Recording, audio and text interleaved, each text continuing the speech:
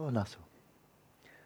So this morning, of course, we'll return to mindfulness of breathing, this time the classic Theravada approach, taught really quite definitively by, or compiled, I should say, by Buddhagosa, because once again, Buddhagosa is not presented historically as a great meditative adept, a person like a Tsongkhapa or a Sakya Pandita or a Milarepa and so forth. He may have been, I don't know.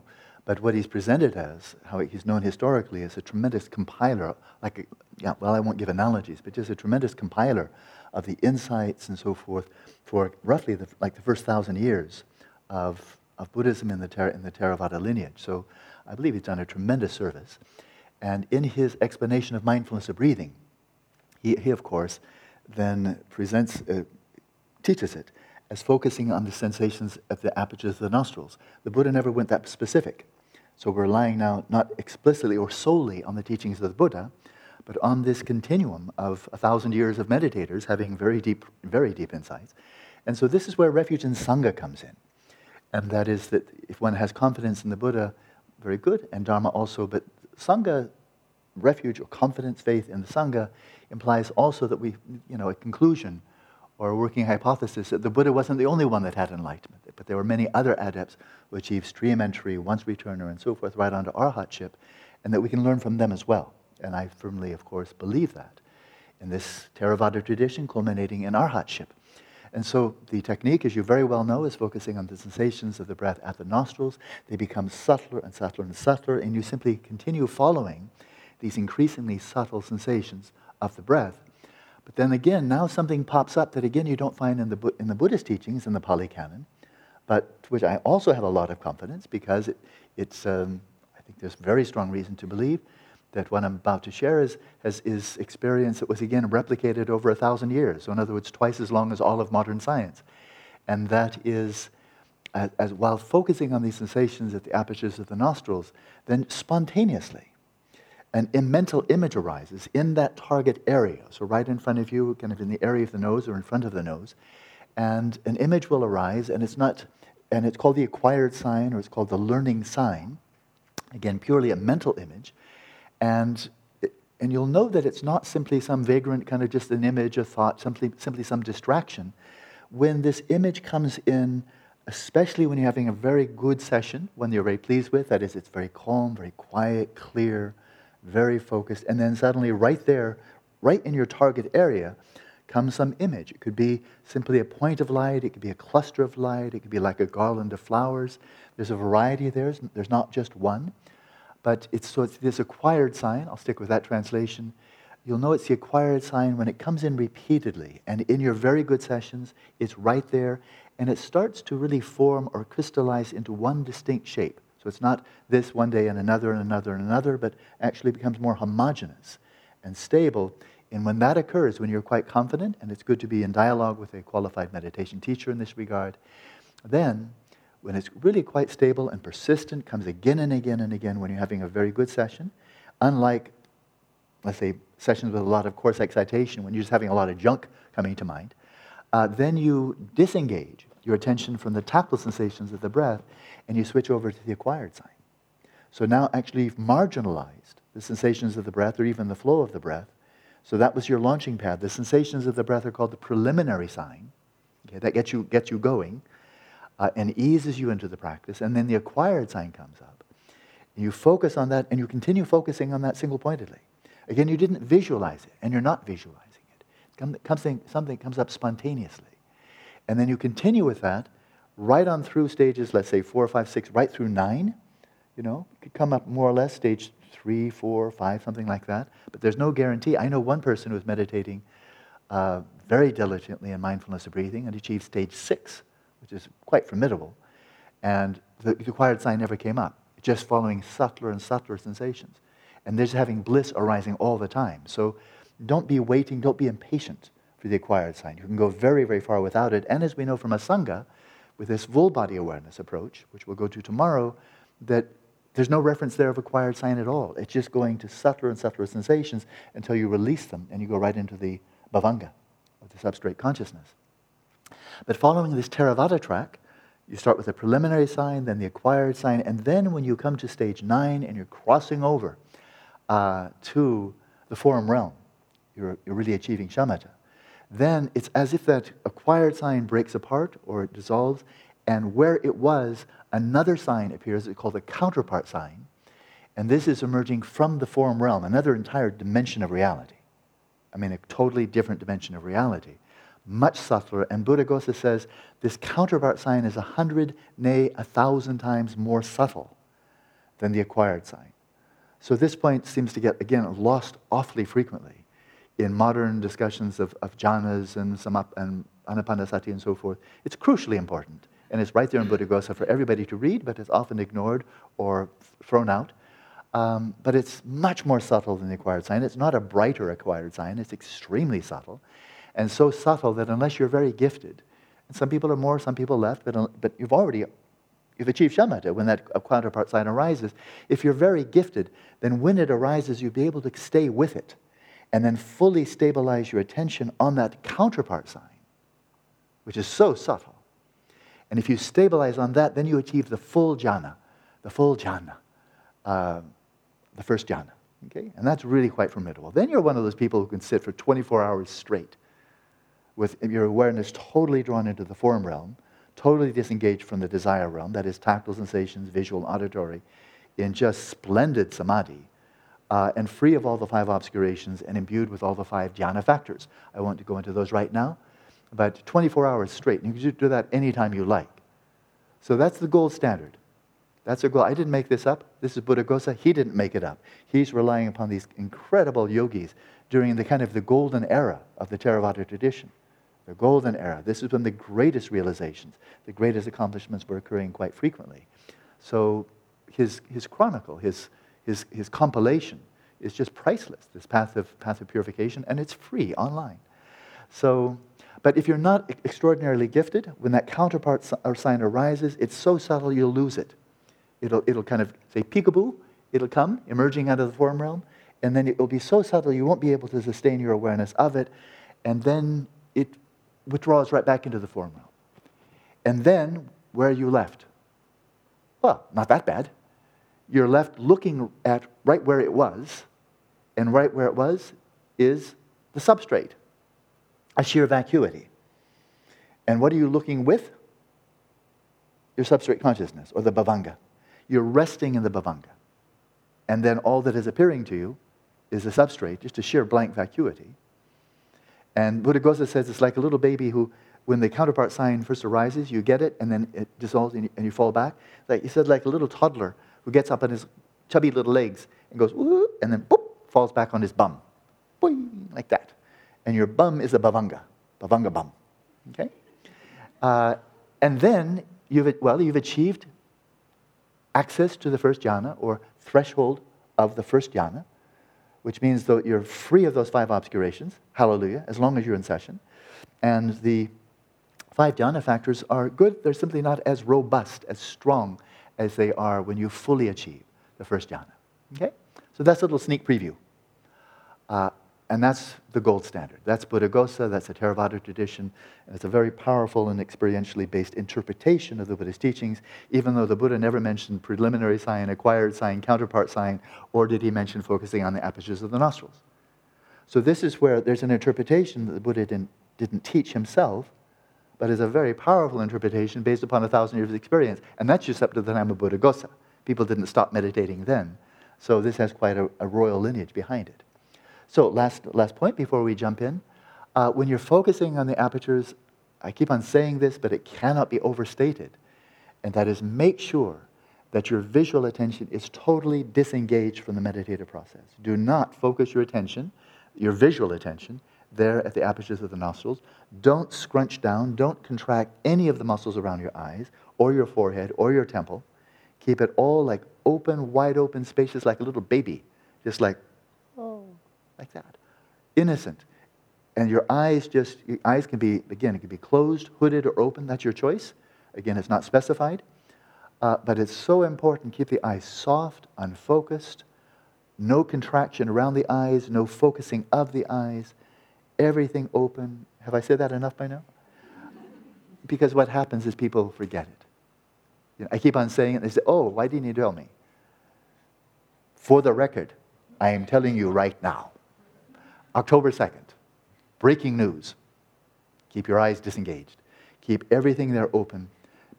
And the reason for that is you're bringing your attention right into your face, right to the apertures of the nostrils, which are very close to the sinuses, close to the eyes, close to the forehead. You do that, there's bound to be some prana buildup. So one of those, and I've had this experience, is you're meditating correctly, and then you're sitting there, and then your nose starts feeling like you're an elephant seal, like this great big blob of a nose in front of your face, like, whoa. And then you open your eyes, and and then you're kind of relieved, okay, my nose is not as big as that of an elephant seal.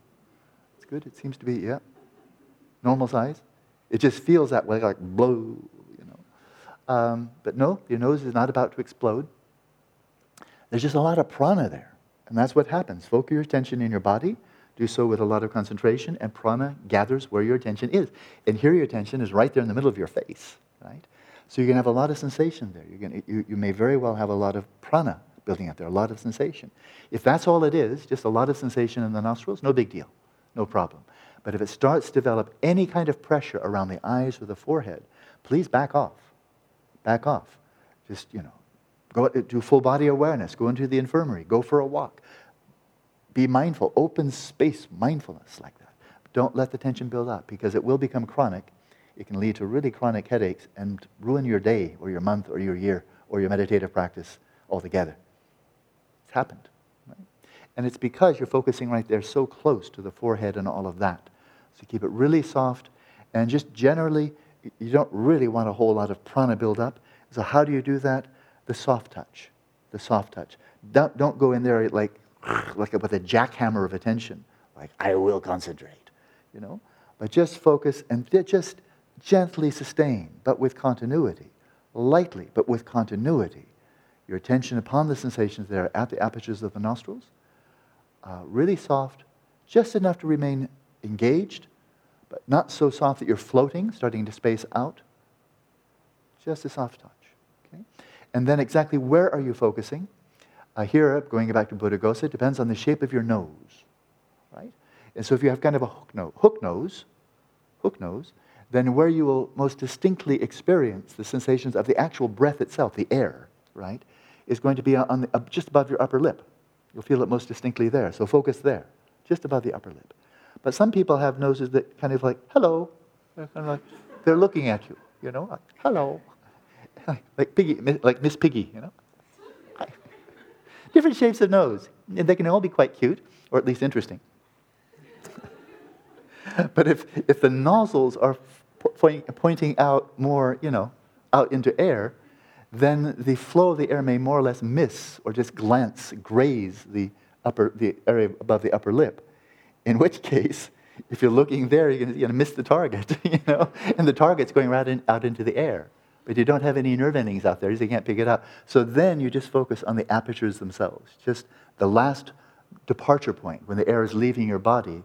What's the last point of contact? Well, not your upper lip so much, but just the apertures of the nostrils themselves. So just focus there. So you have to determine. And I won't ask you, because I don't want to embarrass you. Okay? Hola, so. Please find a comfortable position. You can do this in standing, you can do it walking, you can do it lying down and sitting.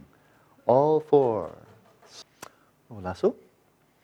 So just to fill in one blank in terms of the straight Theravada approach. If you are not exceptionally gifted for dhyana practice, and the counterpart sign arises and dissolves right back into the form realm, and so you're resting there, again, to give an outside interpretation, so not within the Theravada, then where you're resting right there is in that third mode of mindfulness. Now remember the sharp vajra of conscious awareness tantra. The third mode of mindfulness is, anybody recall? Absence of mindfulness, yeah. Because, again, it's not that you're spaced out or you're demented or you're vegetative and so forth. It's just that you're not recalling anything at all from the past. Your coarse mind, your ordinary psyche, is disabled. I mean, you've slipped into the subtler dimension of consciousness. And you're just present with this sheer vacuity, right? So you're cognizant, but in terms of the functioning of mindfulness before, it's not there. But you've not really slipped into anything either. It's really kind of like a holding pattern, And so at that point, if you're following now right back to straight Theravada, if you then are intent on fully achieving the first jhana, then you retrieve, you focus again and you retrieve that very, very subtle counterpart sign. And in a way, you kind of develop shamatha all over again on that you stabilize, you sustain that. And by sustaining your awareness on the counterpart sign, then you shift from the access to the full realization or achievement of the first jhana. Now, there's an option, which I've not seen in the Theravada tradition, but it's certainly obvious in the Dzogchen tradition. And that is once you're there, and you can hang out there for 4 hours easily, just effortlessly, no dullness, no laxity, not even subtle laxity, not even this slightest trace of even subtle excitation. What you can do there, of course, I think you can kind of figure out already. What's your other option? If you're not going to go and look for that counterpart sign and try to retrieve it and focus on it, Hagai, what else could you do? Exactly right. You can invert your awareness right in upon itself, and then lo and behold, the fourth type of mindfulness, self-illuminating mindfulness, and then you're resting in the substrate consciousness itself, which is then very cool. All right, so now we'll just spend just a few minutes, because this is not complicated at all. We'll move to the third out of 9 stages preceding the actual achievement of shamatha. This is called resurgent attention. Resurgent. Resurgent means coming back again and again and again. The Tibetan is lende jopa, and so the more literal translation would be patch-like. It's like if you tear your clothes and you patch it, you're patching up. It's patching up attention. But resurgent is a little bit more elegant term. But what it is like a person who has outgrown his clothes, okay, whether you're fat or skinny, but maybe you just got taller like a kid. But you've outgrown your clothes, and so when you lean forward, you go rip, and you feel the armpit just ripped, and say, oh, I have to patch that up. And then you're reaching out for, and then rip, another armpit up, rip, and then you bend over, rip, and you find another rip on your back and so forth. So most of the time it's fine, except for when you stretch, then it rips again, and you have to patch it up. And so that's the metaphor. And so the good news here is that you're patching up your attention rather than just having a pile of rags that is just having mostly chaos, right? And so we'll go right into it. What is achieved here is swift recovery of your distracted attention, which is now mostly on the object. So it's good to have a very clear understanding and recollection of what demarcates each of these stages. Again, not as goals. I cannot overemphasize that. Not as goals, but to know when you've kind of shifted into this domain, okay, into this domain of the third of these attentional states. Because in the second one, as you recall, the first one, you have almost no continuity at all. You're just pogo sticking, dropping in on your meditative object. But mostly, you're just all over the place, right? And that's normal, right? So we don't call it bad. It's called normal. First stage. Second stage, you're mostly off the object. So don't call it bad. It's called second stage, which is good. Second stage, but you're able on occasion to maintain your attention for up to a minute or so without totally forgetting it. Third stage, now today's stage. You've been keeping up, I hope. Yesterday you were on stage 2. So stage 3, gung-ho, flex your muscles. Only joking. Third stage, you're actually in your 24-minute session, you probably have wanted to extend it by now. Because after 24 minutes, you say, why would I want to stop? This is kind of getting good. So you might want, by now, maybe it's a half an hour, maybe it's 40 minutes. Maybe not. You might really be going for quality over quantity. So maybe still 24 minutes. But the point is, whether it's 24 minutes, half an hour, 40 minutes, whatever, that most of the time you're on the object. Most of the time. And then you reach out and rip, okay? Most of the time but then you forget it, and you're gone for a few seconds. Maybe just maybe just a couple of seconds. But then you patch it up. Your attention resurges, it comes back again.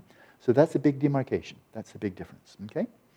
But now we have, as you recall, you achieve the first stage by the power of hearing and understanding the teaching. The second one by thinking. I gave 2 interpretations of that yesterday. And now the third one, you achieve this third stage by the power of mindfulness. Mindfulness. But now we really must remember, again going back to the definitions of mindfulness for the first 2,500 years, before it was reduced to bare attention in the last 50 years, mindfulness has a primary connotation in all schools of Buddhism. That is the term mindfulness I'm going to run through the list again, Pali, Sanskrit, Tibetan, Mongolian, Japanese, and Chinese. In all of these languages, which have really absorbed Buddhism, so you have a whole Buddhist terminology, the term that we're translating as mindfulness has a primary connotation of recollection. So that's not just some school, that's all of Asia, right? Primary connotation of mindfulness is recalling, bearing in mind, not forgetting, not being distracted.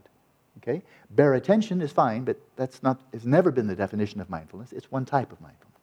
And so you achieve this by the power of mindfulness. Well, what kind of mindfulness? So again, bearing in mind, retention, bearing in mind. You're not forgetting the instructions. You're not forgetting the instructions, right, that you heard. Throughout the whole course of the session, you're not forgetting the instructions. There's one meaning of it.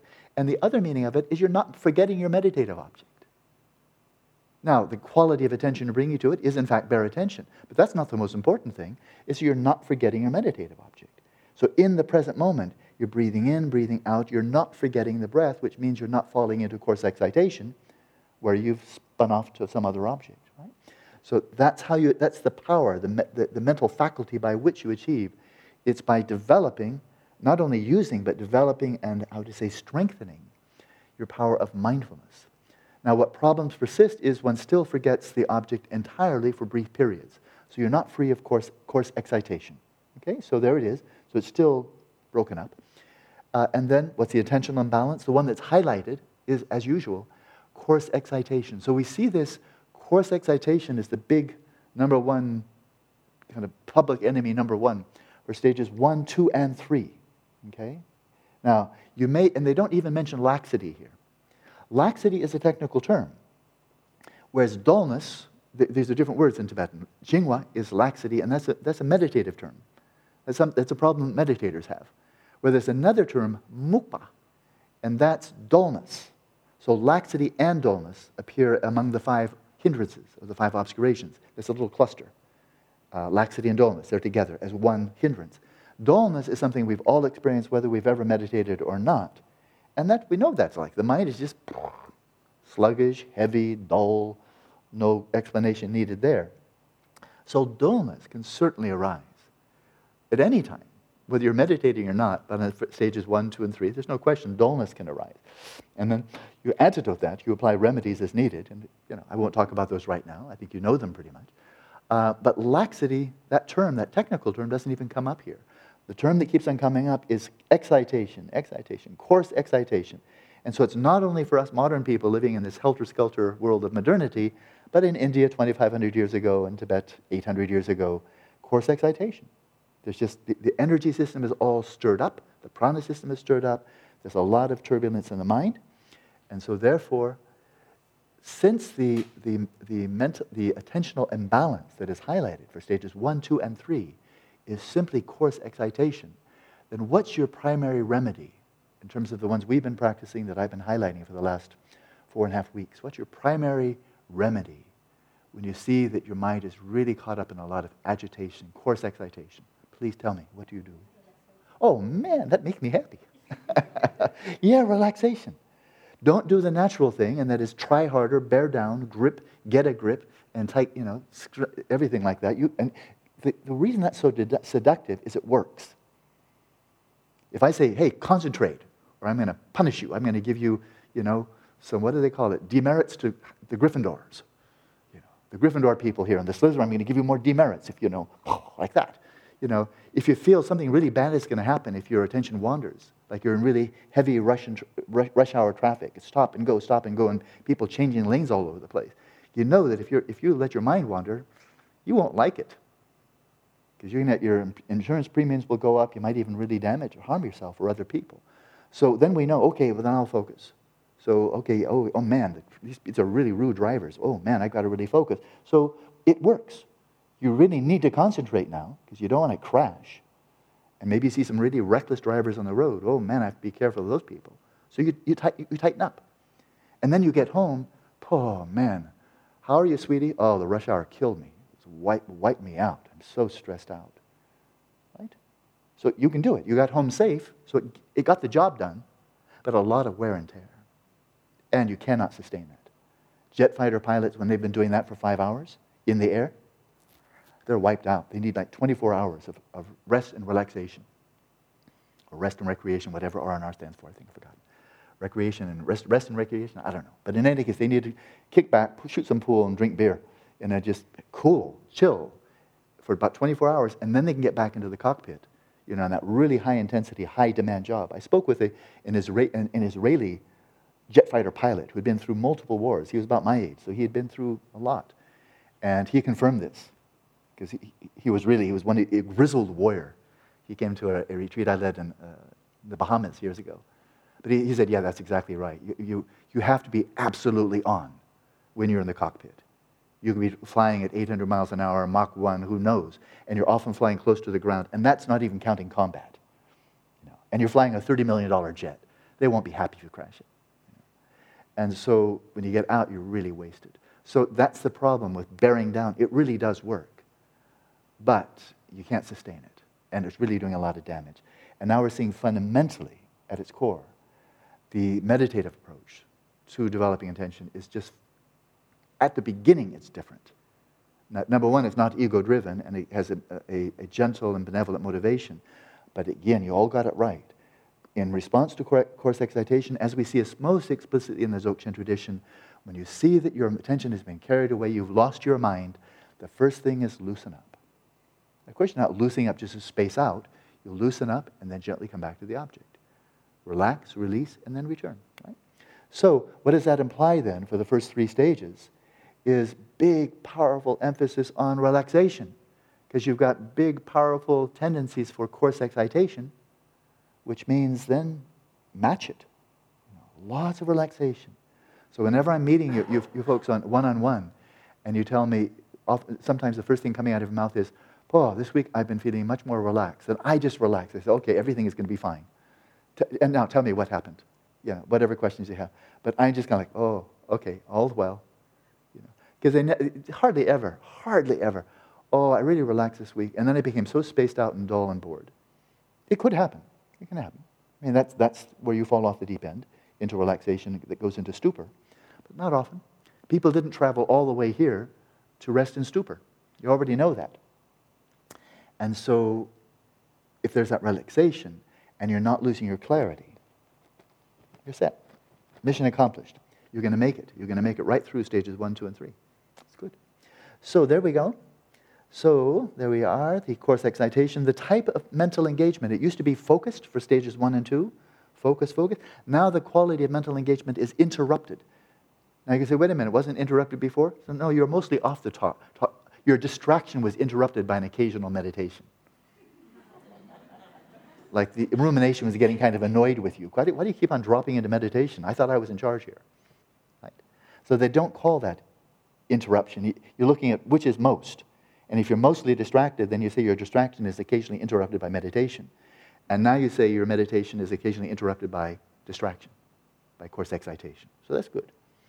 So now finally we got to the interrupted level. This point, okay, the quality of movement. I don't need to use a lot of words, but the words are important, because you'll have these notes. I'll give them to you on Sunday. The quality of experience. The quality of experience. Well, you'll recall before it was movement. Well, it's movement still. The sense of just movement as you're trying to focus your attention. But you say, well, it sounds like there's no progress there.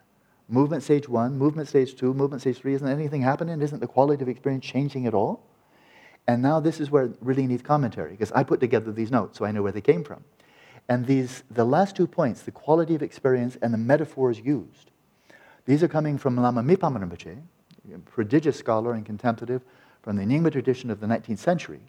And it was specifically relating to the classic Dzogchen approach to shamatha, namely settling the mind in its natural state.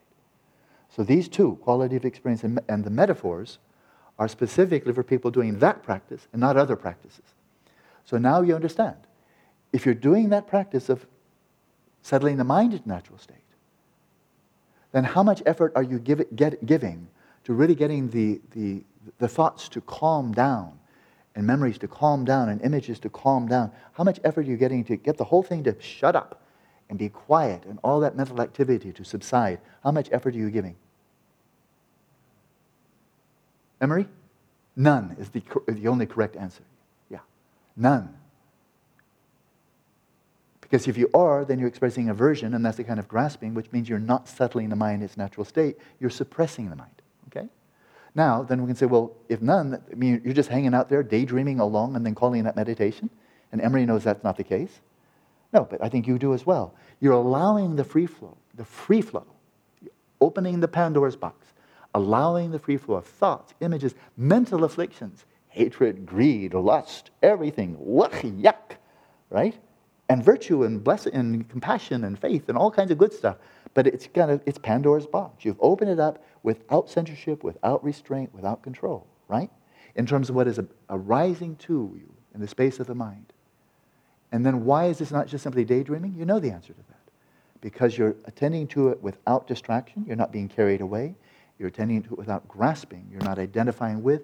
But like space, you're just letting all these mental events arise, and you're just resting your awareness as still as space and letting them untangle themselves in their own way, including the upheavals of emotions, memories, and so forth and so on.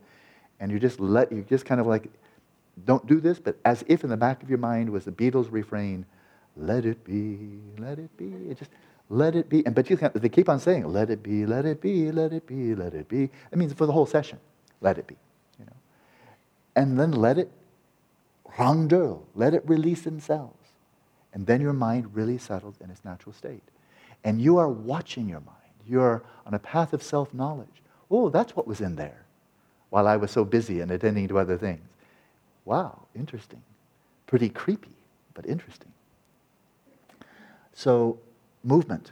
The movement is unabated. There's no indication by the one-liner, the bullet item, that there's any less movement on stage 3 than there was stage 1. But that's fine. That's the whole idea. You're letting it flow, and eruptions are coming up, all kinds of things are coming up. But is there progress? Is there development? Yeah. You're not carried away so often.